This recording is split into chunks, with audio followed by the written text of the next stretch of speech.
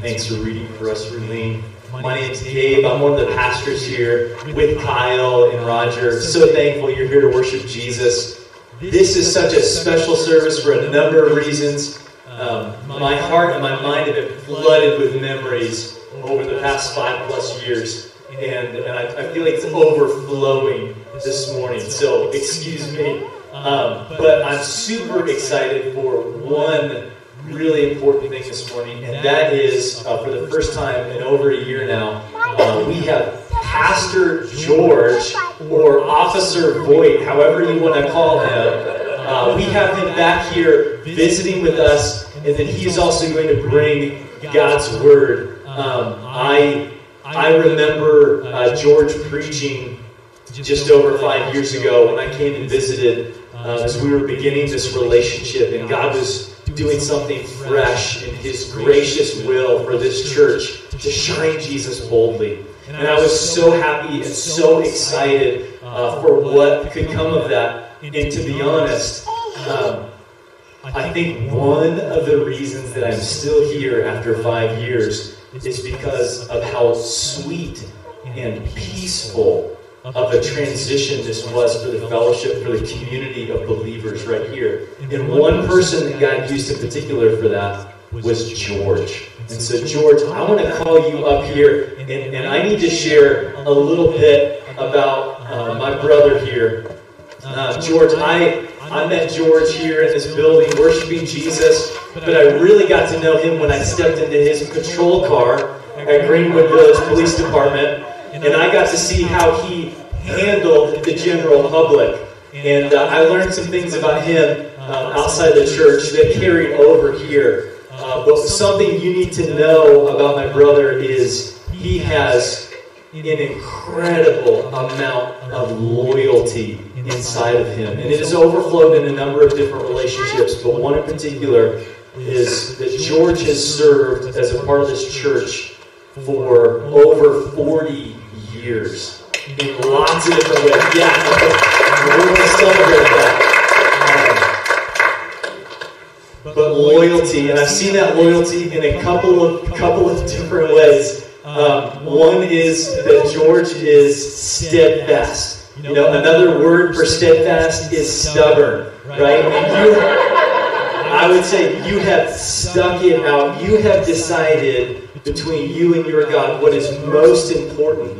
And I think that's one of the reasons that you have been here for over 40 years. Just a steadfastness that's a part of your character, enduring hard things that I've watched, that I've heard from you. And that has given me, that I feel like as a 34-year-old, that I am very soft. And when I look at George and how he has encouraged me these past 5 years, you have given me a toughness that was needed to stick it out through some hard times, and you showed me that. So I appreciate your steadfastness for those 40 years that comes from your loyalty. But part of that loyalty, and probably a bigger part of it, is your love for people.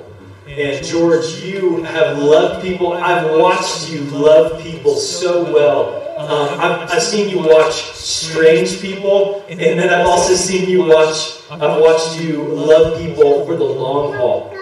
In this church, a part of this church, and that has made a huge impression on me. I've never been a part of a memorial service for a homeless person, you know, but my brother right here has encouraged me. Let's host them. Gabe, I want you to help me lead these memorial services, and I've never done those things. Were so outside the box for me. But how you loved your friends, men and women that are a part of the police force. I've so appreciated the unique way that you love people. So I'm super thankful for you. And then how you have been a part of this church. I've got something we want to give you as a church. Titus, can you bring that up? And I want to read it for you. And you've given me a whole year to think about how I want to honor you, because it's the first time you've come back. But we want to give you this plaque, and it says this: with sincere appreciation for George Voight, we praise God for you, your persevering care toward the flock. Your prayer, leadership, protection, and pastoral love shape our church. We admire your legacy of lifetime service and thank God for your faithful endurance in Jesus. 1 Thessalonians 5:12-13 says, "We ask you, brothers, to respect those who labor among you and are over you in the Lord and admonish you, and to esteem them very highly in love because of their work." Calvary Church, Son of View, 1980 to 2020. We love you, George. We're thankful for you. Well, thank you.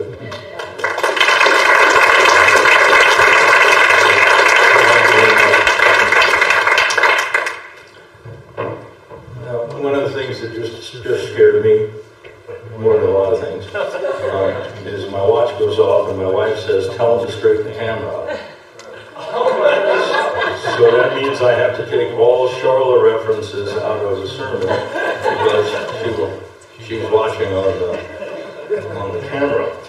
So, 5 years is a big milestone. It really is. And I was going to go by, as I drove past the North Fork of the Gunnison on the way here, I was going to go in and get 5 big rocks out of there and bring them up here and pile them on because oftentimes the Jewish people would bring rocks up and set them down to remember a special event. And then I thought, well, that just might cause a problem because somebody might, well, we can't move those rocks. George put them there, or, whatever. So I decided not to bring the rocks. But it's important to have a celebration of where we are in the Lord and looking forward to where He's going to take us to. I'll give you a little bit. I'm going to mix some history, my history here, some history that went along with some scripture to kind of bring you a message this morning that I believe God was laying on my heart. I joined this congregation in 1980. At that time, it was First Baptist Church. It then became Faith Community Fellowship, and then became Summit View. So we changed. You got to change. Some people think you need to change things. So we changed names over the years. One of the things that when I started here as a pastor, as an intern, as a seminary student, they said, "Okay, well, you teach the adult Sunday school class in summertime." Okay. It was on the Psalms. Okay. They didn't tell me that the president of Denver Seminary and both Old Testament professors were in the class. So anytime you might feel inadequate for some reason, God's got that covered. Okay. When I started here, there were 7 seminary professors and their families in this church. And one of the phrases we often used in law enforcement: "What could possibly go wrong?" Okay. So when I go back, that's what it looked like when I started here. And one of the problems with having people who are professionals in the ministry, so to speak, is sometimes the folks in the church don't get to use their gifts, don't get to develop their gifts, and and I think that was one of the problems with having 7 seminary professors here, was who can do that. So they threw me in to do that. My background, the only background I had in the scriptures was Sunday school classes when I was growing up, because I am the biggest mutt you will ever meet in your life. Okay? I have an associate's degree in engineering, a bachelor's degree in vocational education, and then I came to seminary. So, because you needed a bachelor's degree to get to seminary, so that's why. I said, "What's the easiest one?" "Oh, education. I'll do that." So that was how, I ended up out here, but everything that I learned was from my home church for preparation for seminary. So Sunday school, the chance to have women's and men's Bible studies, that's the heart and soul of it. Okay, otherwise, a lot of us aren't prepared to do what we need to do. So I served as the associate pastor or the interim pastor as needed here. Sometimes, and I might get into this later, anyway, filled in when one pastor left and another pastor came. And did that over quite a long period of time. And kind of my role, Gabe, as you can mention, was always to try to keep people together and make the transition to new leadership. And that was kind of where my calling was. And then when we got around 2018, we got to a point where we said we really need to seek a different direction to keep everything going here in the corner. We have to. And we were seeking God's direction. And Kat brought up this morning, and I do remember, I found one church who was willing to take over, as long as we gave them everything. They would pay for the missionaries for 6 months to a year. And they intended on putting a screen up here, and us being a satellite church of their church, but their stuff being broadcast from another location. And I didn't like that. But I presented it to the church. I said, hey, here's one offer we've had. And fortunately, everybody went, nah, we don't do that. Found another church that was renting a building that they weren't filling, and they lost the rent, and they lost their lease. So I thought, oh, maybe we could combine. That God wasn't in that either. But when we had a chance to meet and talk, Gabe, and said, yeah, we really sensed that was God's fit for the ministry on this corner. And it's just great to be here and see what's going on here. I have always been bivocational. So the first 10 years of ministry here, I was here at the church, and I was running the building and grounds department at Denver Seminary. Next 6 years, I was working in a max security prison and working here. And then the last, close to 24 years, I was a police officer within the village. And here. So if you don't think those things go together, people call the police when things have gone wrong and it's too late. People come talk to their pastor when things have gone wrong and it's too late. That's not supposed to be funny. But it's really true. We need to be preventative. And the other people go, how do you do pastor cop? And I said, they're the same. They really do. And I can always go, you moved, you meet Jesus. No, I never did. No, I never really did. Never did that. I wanted to, but I never did. So, about in November of last year, the year before, I moved up to Crawford. It was over the summertime. My wife traveled for the state. She loved that part of the country. I grew up in New York City. I'm sorry if anybody want to get a rope. But one of my favorite musical artists was John Denver. And I'd always thought about living in a log home. And I always believed that was impossible. Never going to make it to a log home in the mountains. God did it. Okay? If you go out I-70 and make a left to Glenwood Springs, and go to Carbondale, make a right, don't pass the sign that says 60 miles to the next gas. Because that's serious. You go to Hotchkiss, make a left, and go to Crawford, make a right, we're right there. Okay? We are in the middle of nowhere. And I moved up there in November and tried to be retired. Failed miserably at being retired. Okay? First off, I thought I needed to keep the house, the wood-burning stove all the time going. So that would require me to stay up all night watching old World War II movies. I burned 6 cords of firewood. Didn't need to watch that much TV at 2 in the morning. So we backed off from that. But we got a log home on 17 acres. Our record is 57 deer and 15 elk in the field at the same time. We're learning that side of things. We do heat with a wood stove, so got to keep the wood going. The wood runs out. We're not in real good shape. By the way, if the electricity goes out when you're in a rural area, you don't have any water. Wells. take that flush in the toilet for granted. But there's some, other firsts that have happened. I have been the guy on the John Deere tractor backing up the traffic on the 2-lane. Oh, I love it. I've been that guy now. It's awesome.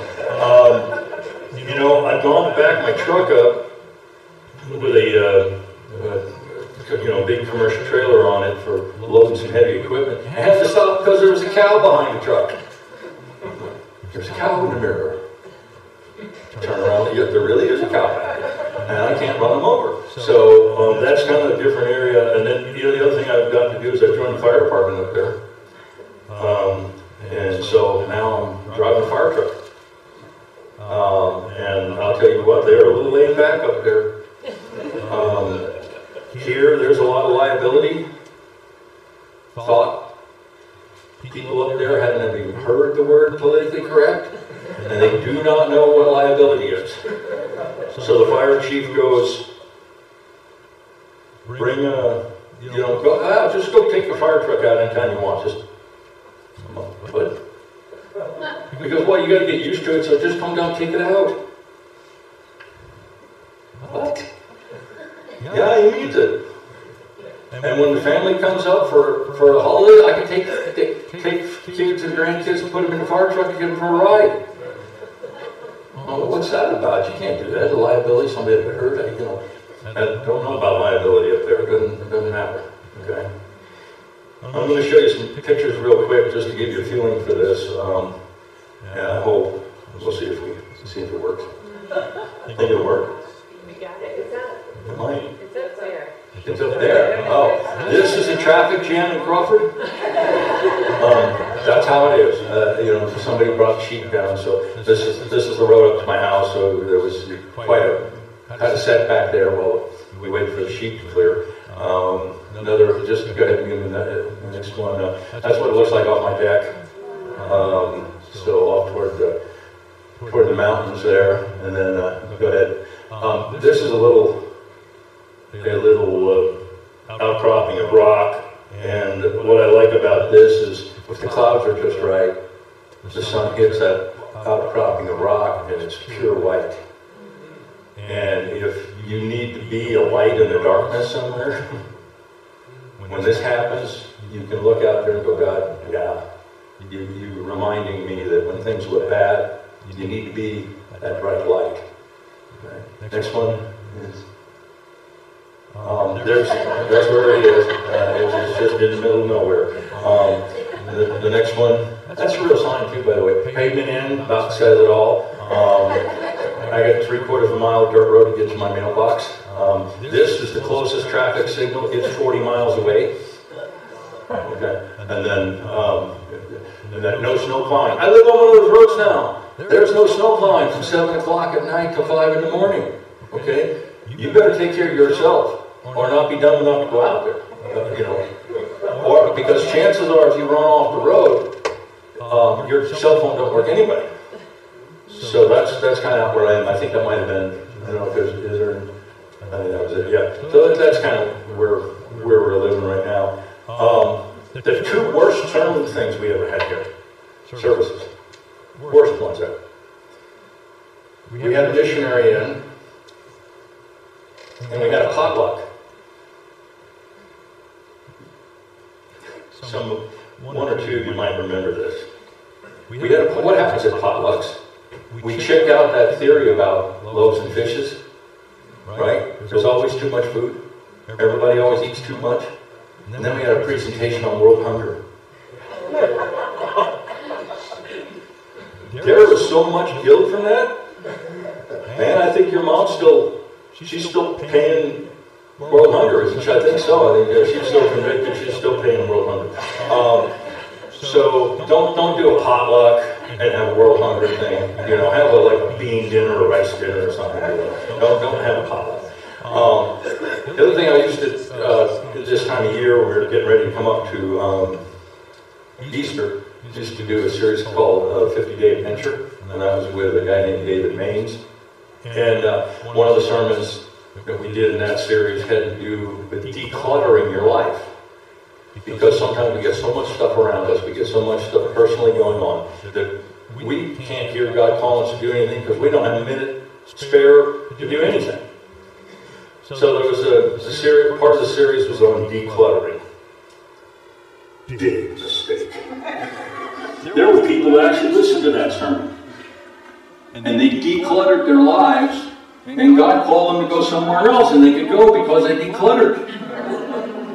Don't have people declutter. They'll end up moving. I mean, it's just their junk around them's keeping it. Whatever reason. So, I say, but there's still people 30 some years later supporting world hunger. And there's other folks that God gave them the opportunity to move, and they were able to do because they decluttered. But that caused us to lose some folks already. There's worse things to lose people over, I guess. Sermon on decluttering. It's not an immediate thing anyway. It takes, you had clutter. It might take a while, but it gets there, right? Barb, I didn't even look at you when I said that, and I saw the look on your face. So, if God is speaking, no. From Ephesians. Now, I'm going to skip verses around in here, because the great thing about coming back to visit, I don't have to deal with hard stuff. Any hard stuff in here? You ask him. That's Dave's realm now. So, but Ephesians 4:4, as a prisoner of the Lord, then I urge you to live a life worthy of the calling you've received. Be completely humble and gentle. Be patient, bearing with one another in love. Make every effort to keep the unity of the Spirit through the bond of peace. There is one body and one Spirit, as you were called to one hope. To one hope when you were called. One Lord, one faith, one baptism, one God, and one Father over all, who is over all and through all. And I'll just get some hard stuff. Okay, for you. Then 7, but to each one of us grace has been given as Christ apportioned it. And down to 11, so Christ himself gave the apostles, the prophets, the evangelists, the pastors, and the teachers to equip his people for works of service, so that the body of Christ might be built up until we all reach unity in the faith and in the knowledge of the Son of God and become mature, attaining the whole measure of fullness.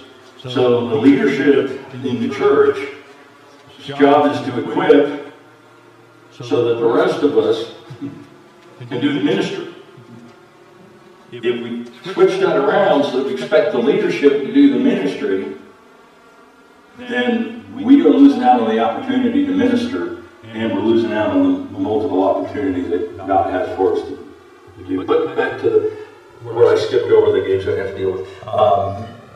15, instead, speaking the truth in love, we will grow to become, in every respect, the mature body of him who is the head, that is Christ. From him, the whole body, joined and held together by every supporting ligament, grows and builds itself up in love as each part does its work. So our mission as a body, Christ, is, I'm going to say, first off, we need to know each other. We need to enjoy each other. We need to be building together as a body so we're closer than family.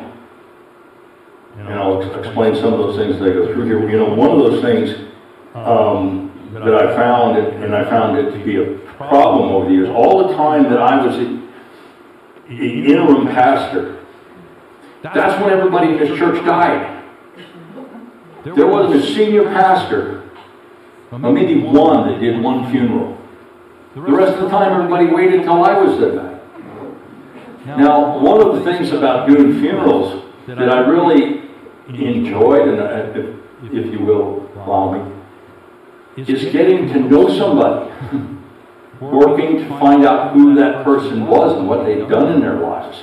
And oftentimes I thought, I wish I had known that about that person while they were alive. And what that told me was, we don't know each other the way we should. We should know each other so we know each other's stories. So we know where we've come from, and where God's taking us to. And that doesn't happen if we're not getting together. So whenever we have opportunities to get together, that's what we need to be doing. when we know each other, we can have humor between us. We can kid each other. Now, one night,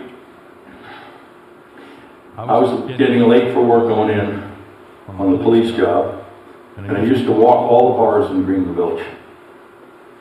I was late getting out the door, and I took my chapstick, and I picked it up and I put it on.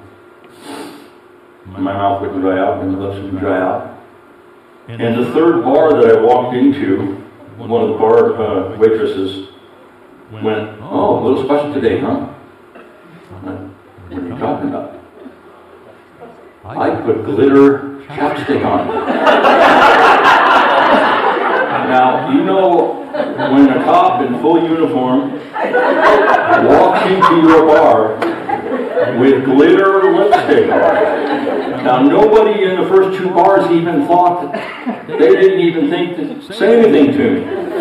But the one bartender waitress goes, "Hey, look at you." I'm like, "What about me?" And she goes, "You have glitter on."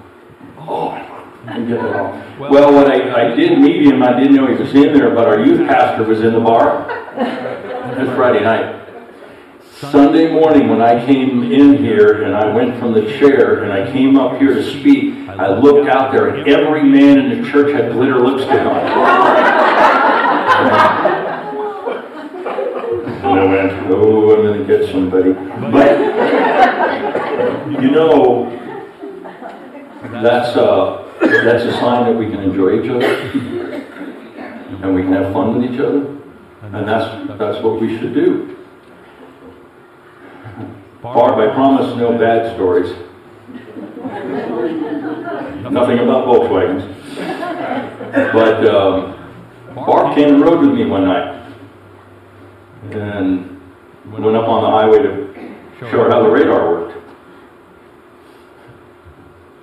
Sure enough, somebody came along speeding, so I went after him. And as I got on the air to them making a traffic stop or exiting in Arapahoe, my colleagues who knew me knew the sound of my voice, which is what we're aiming for as a church. They heard something in my voice that told them there's problems. And they all started heading in my direction. Well, the guy took off running. I took off after him. Barb, I think, squealing. But actually, it was one of those closest things where maybe if you've seen where a guy drove into the Taco Bell lot, I think he did by mistake, and bailed out of the car, let the car roll. The car rolled into some bushes. I took off after the driver. The passenger ran back past the car. And after it kind of calmed down, I got back and I said, "Barb, did you see the guy?"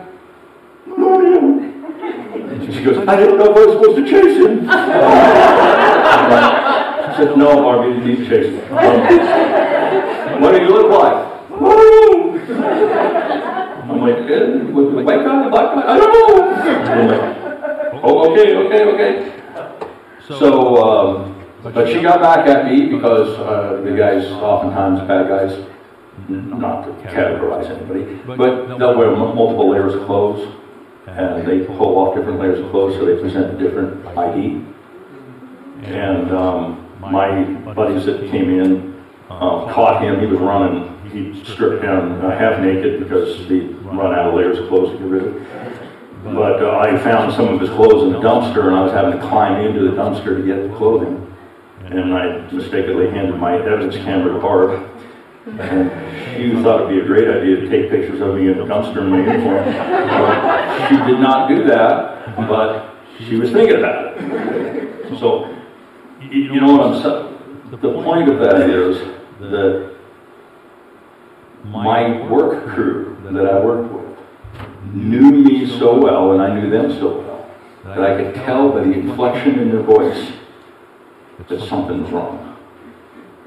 I was able to pick up on that. They were able to pick up on what I was doing. So we need to be that close as a family so that when we sense hurt or we sense trouble, we can respond. And it's really important stuff. We need to be about building each other up. You know, encouraging each other, that's one of the most important things we can do for each other. Because we don't know what other people are going through that we're sitting next to here today. And a word of encouragement from you might make all the difference in the world for their whole week. And we can change things just like that by being sensitive and saying, hey, maybe how are you doing? Or, hey, that was a great job. You want to scare the life out of Gabe? Call him up on Thursday and ask him something about the sermon from the last Sunday. Hey, you said this, you know what that meant to me? Can I ask you something about that? Scare the life out of him if you were listening that close.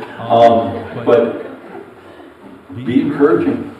Be encouraging to Gabe. Be encouraging to the leadership of the church. Be encouraging to each other, because it's really, really important. Who is the son of encouragement in the Bible? Barnabas. When we think of Barnabas and Paul, who was the mentor and who was the mentoree? Barnabas was Paul's mentor. It was Barnabas that when Paul got converted from the guy that was killing Christians, it was Barnabas that went to encourage him to come meet and minister. It was Barnabas who brought him to the other apostles and said, hey, this guy's okay, I've met with him, he's good. It was Barnabas that went with him on a missionary trip to kind of help him relate to Gentiles. Because Apostle Paul wasn't very good at that. Remember, he was a Pharisee, and he kind of was pretty stubborn. But he got this guy to Barnabas that mentored him. And you know what? That's amazing. We would not have had the Apostle Paul if we didn't have Barnabas. Now, I'll remind you that they got into quite an argument over whether or not John Mark should go on the next missionary journey. And an argument was so bad they parted ways. Wait a minute. I don't know that God really wanted that to happen. He knew, of course, it was going to happen. But you know what happened? There was 2 different ministries got started. 2 different mission trips got started. And that John Mark guy that Barnabas supported and Paul didn't, what did he end up writing?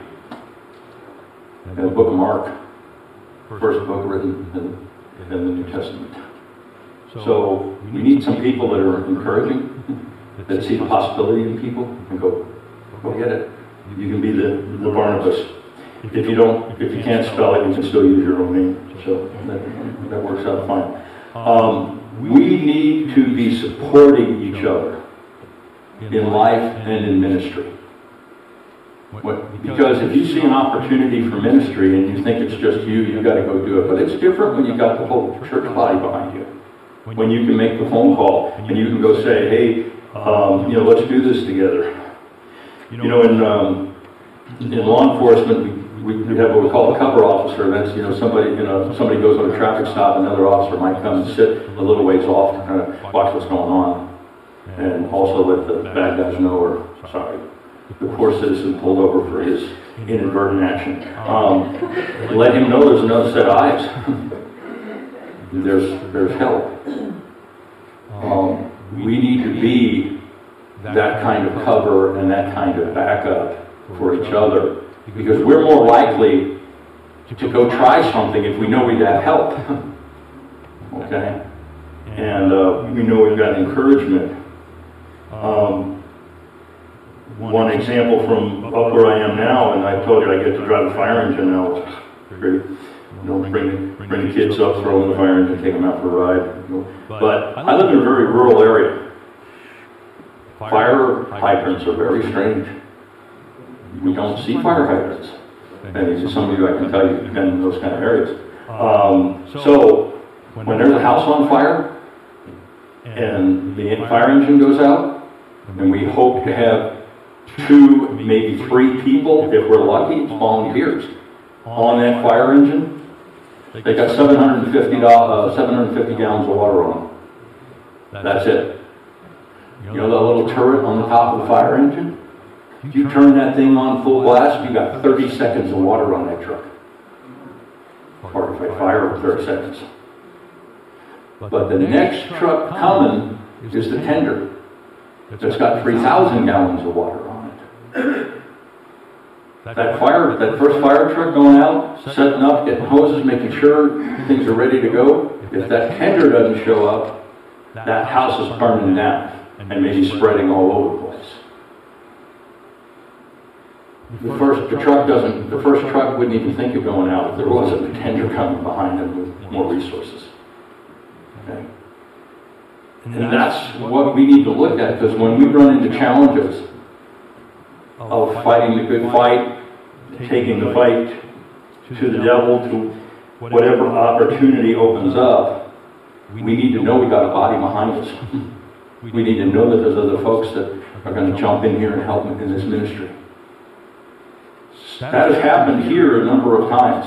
Okay, when I worked for the prison system, they're all contrary to what you might think. I know they're all innocent, or they'll tell you that. But when I was in there was nobody in the prison that wasn't on their third or fourth felony. Okay, you kind of have to work your way into prison. You got to earn it. And I said to my clerk, who's a murderer, he backed over his wife with a car. It probably had been okay, but he ran her over 2 more times. So it was hard to say it was an accident. But he's my clerk, and it was November, and I said to him, well, you guys get people in here to go Christmas caroling, don't you? And he looked at me and laughed. Says nobody coming into a max security prison Christmas carol. You know what? I knew the congregation here. And I said, I'll bet you, wife runner over, that I can bring a bunch of people out here to Christmas carol. And I came back to the church and I said, hey, how about Christmas caroling? Instead of going to the nursing home, where this time of year, you got to get on the schedule, and those poor folks are getting 3 times a day for 3 weeks in a row, and they're completely left alone again. Another story. But that's what happens around Christmas time when we seek. So I said, how about we go to this prison? And I know I challenged some of the folks in the church. Because there's the clanging doors and the bad guys, and we were okay until the guy that was our music leader at the time was also a magician. He brought a pair of scissors to cut something in a magic show. And I'm like, when he pulls the scissors out, well, let's just say I had to have my underwear surgically removed. So, at any rate, we went in, and then for years, we went as a body to the prison and sang Christmas carols in a max security prison. You know what? Church don't sing. But I was able to see where there was an opportunity and then reach back to the congregation and say, how about doing this? How about joining me in doing this?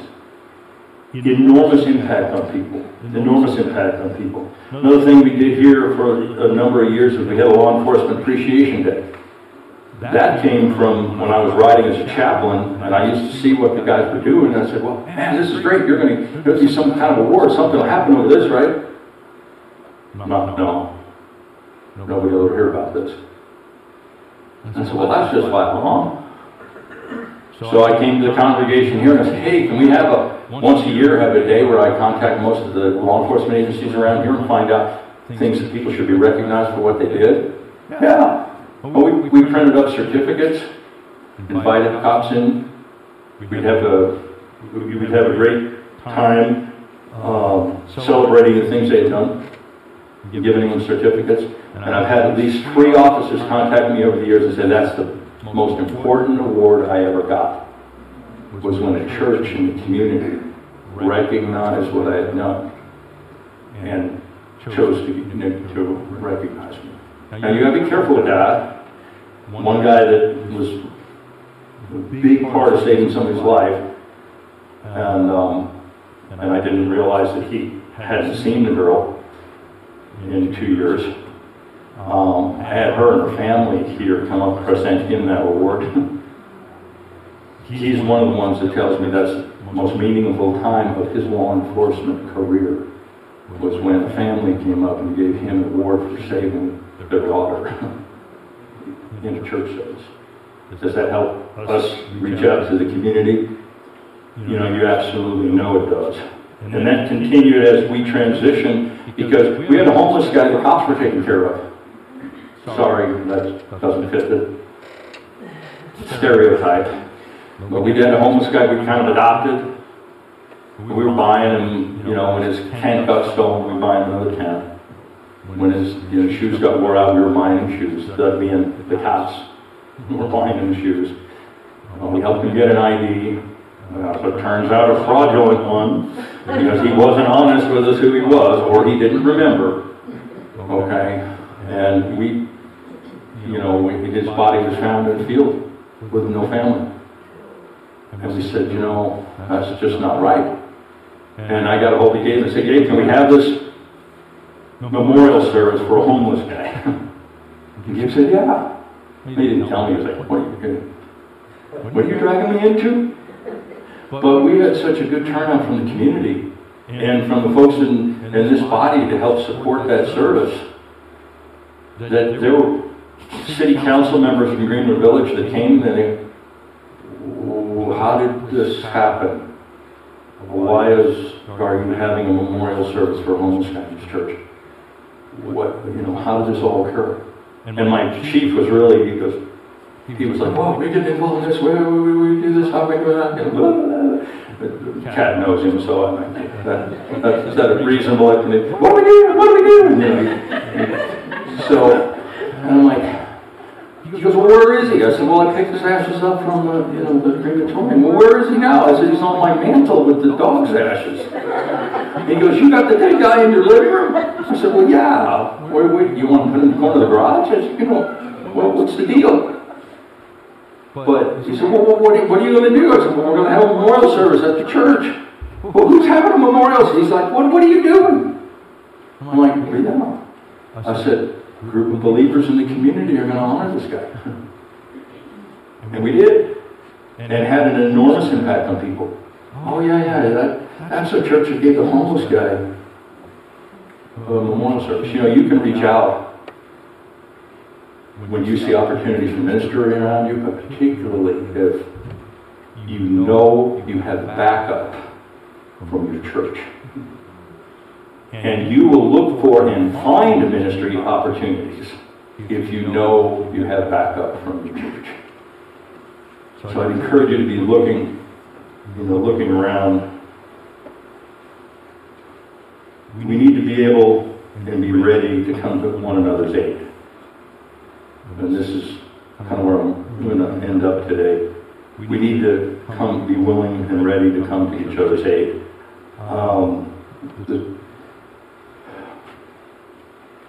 When a police officer gets on the radio and calls for help, there is no better sound than sirens lighting up. And you know help's coming. I pulled into the same Taco Bell lot that Barb cursed. I saw some kind of disturbance, and I go to pull in as I'm pulling in the lot. I realized that I'm pulling right in the middle of a fight, and they're now going out over the air about the fight. I can't get on the air to say I'm there. I get out of the car, I got one guy stabbed in the chest, another guy missing part of his ear, and I'm like, all right, everybody don't move. And I got on the air and I said, I'm at Taco Bell 10 at gunpoint. And the first guy to get to me was Douglas County. Because when the call goes out for help, help's come. And we need to be like that as a church, where we're willing to call for help and we're willing to rush in to help. Now, the guy that had the most dangerous time there was a guy mouthing off to me right in front of me. By the way, if you yell at everybody to get on the ground, that's not a good idea where there's lots of cars parked, just in case you ever get in that position. because I had to climb on the top of their truck to look down and see where everybody was. But the real mouthy guy in front of me that was missing part of his ear was just giving me all kinds of grief. And then he looked at me, because this is when he almost died. He said, "You're Jackie's dad." And I looked at him, and that little booger dated my daughter. It was almost his last statement, but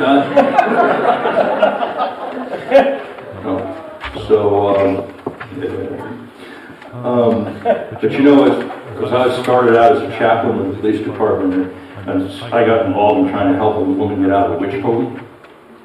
Yes, Martha, there are witch coves around. And she was being used as a breeder. Let's just say she was having children that were being sacrificed to the Satan.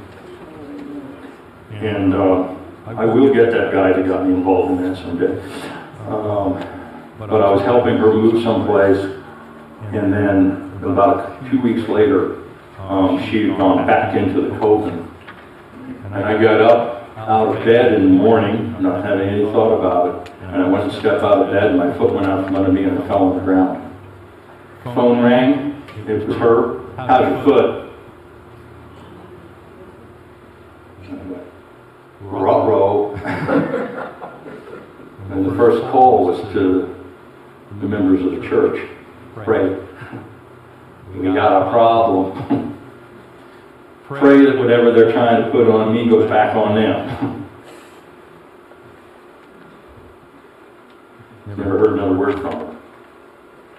But you know what? If you don't have the backing of the body, you better not be taking on the challenges that are there. We don't want to talk too much about other pastors that were here. But I am going to tell one. We had a guy that was kind of interesting.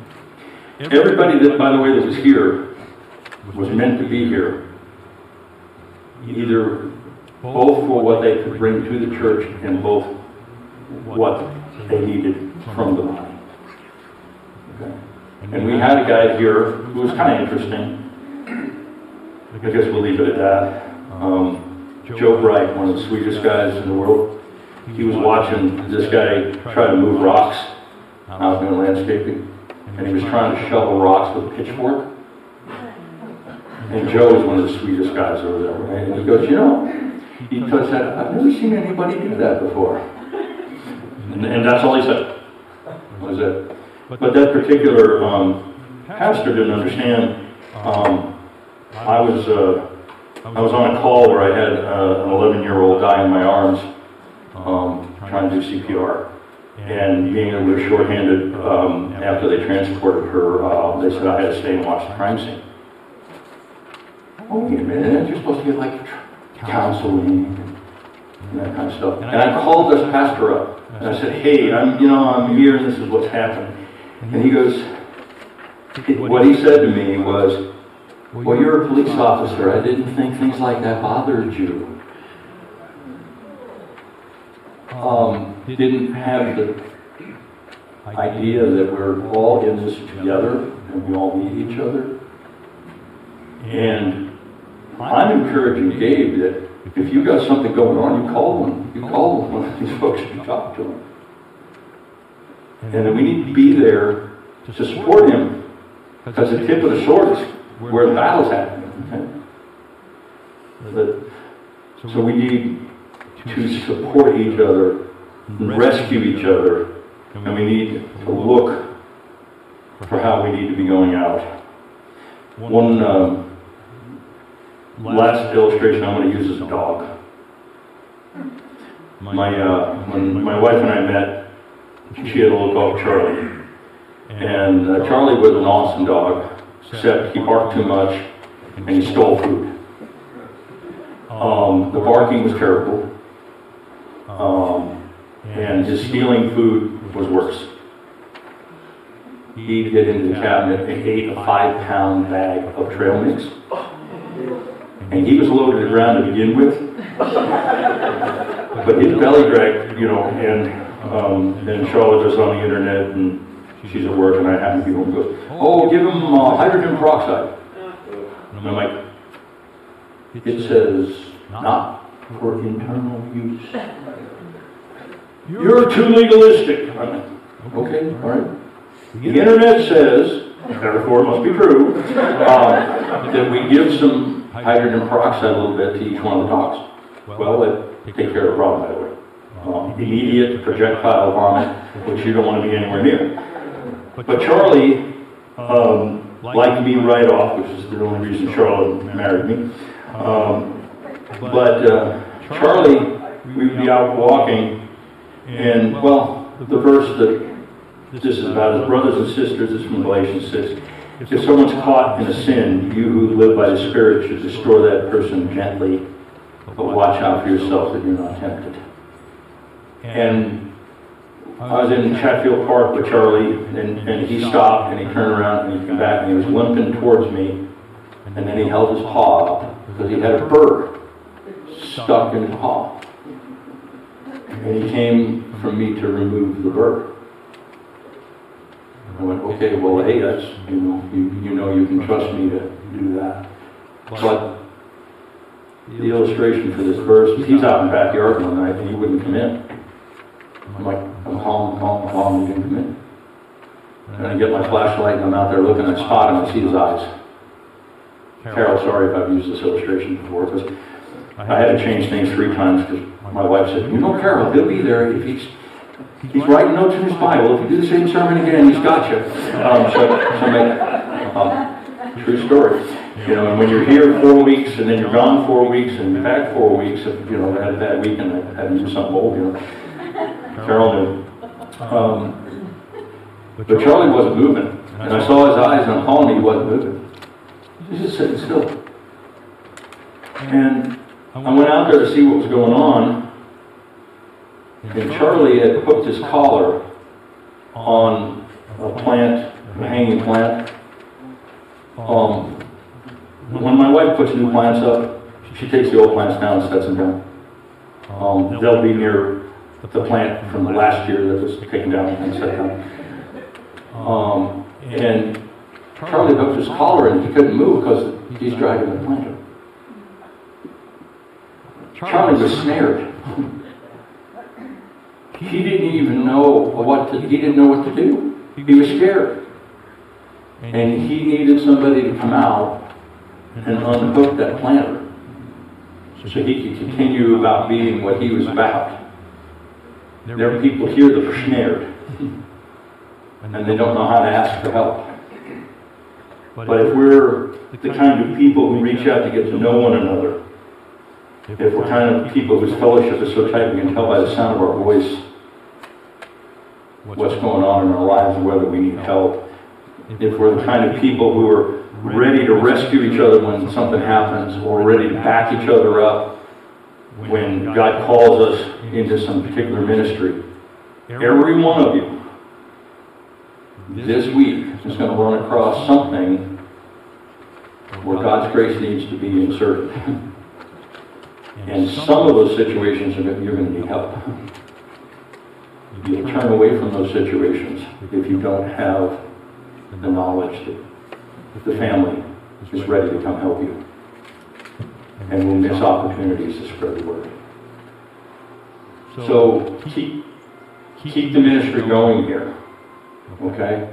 If we could have every person from the beginning of when I started here until today, who's now in the ministry, serving someplace else in this room, we would not fit. Okay? Because there's lots of people that have come here and ministered to and gone on to be serving the Lord all over the globe.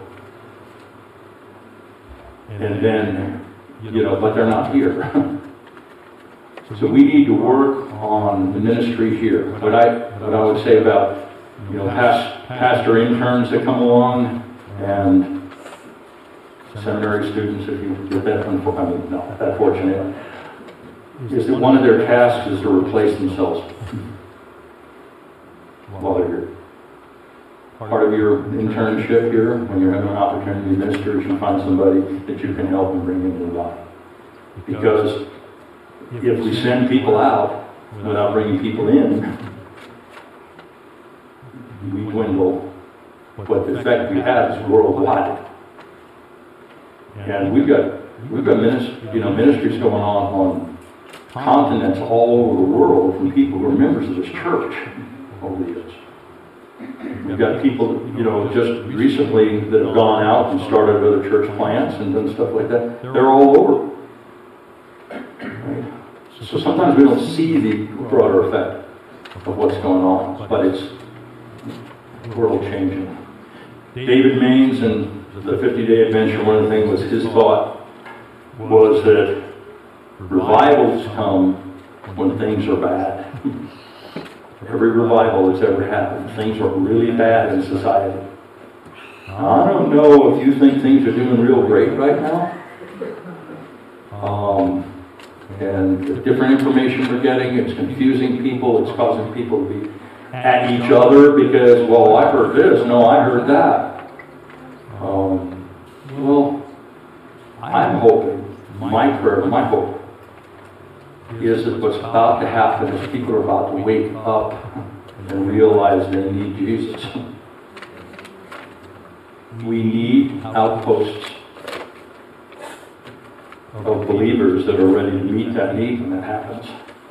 Because I believe it's coming.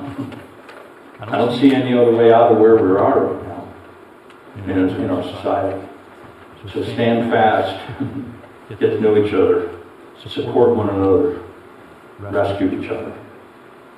Let's pray. Father, I thank you for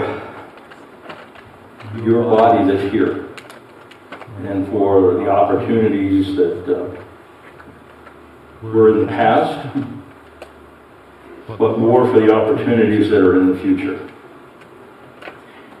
God, may we each be ready to move forward with what we see that opportunity you've presented before us. And God, may we always be ready to support and rescue each other and run to help when that ministry opportunity comes open. We just ask this in your Son's name. Amen.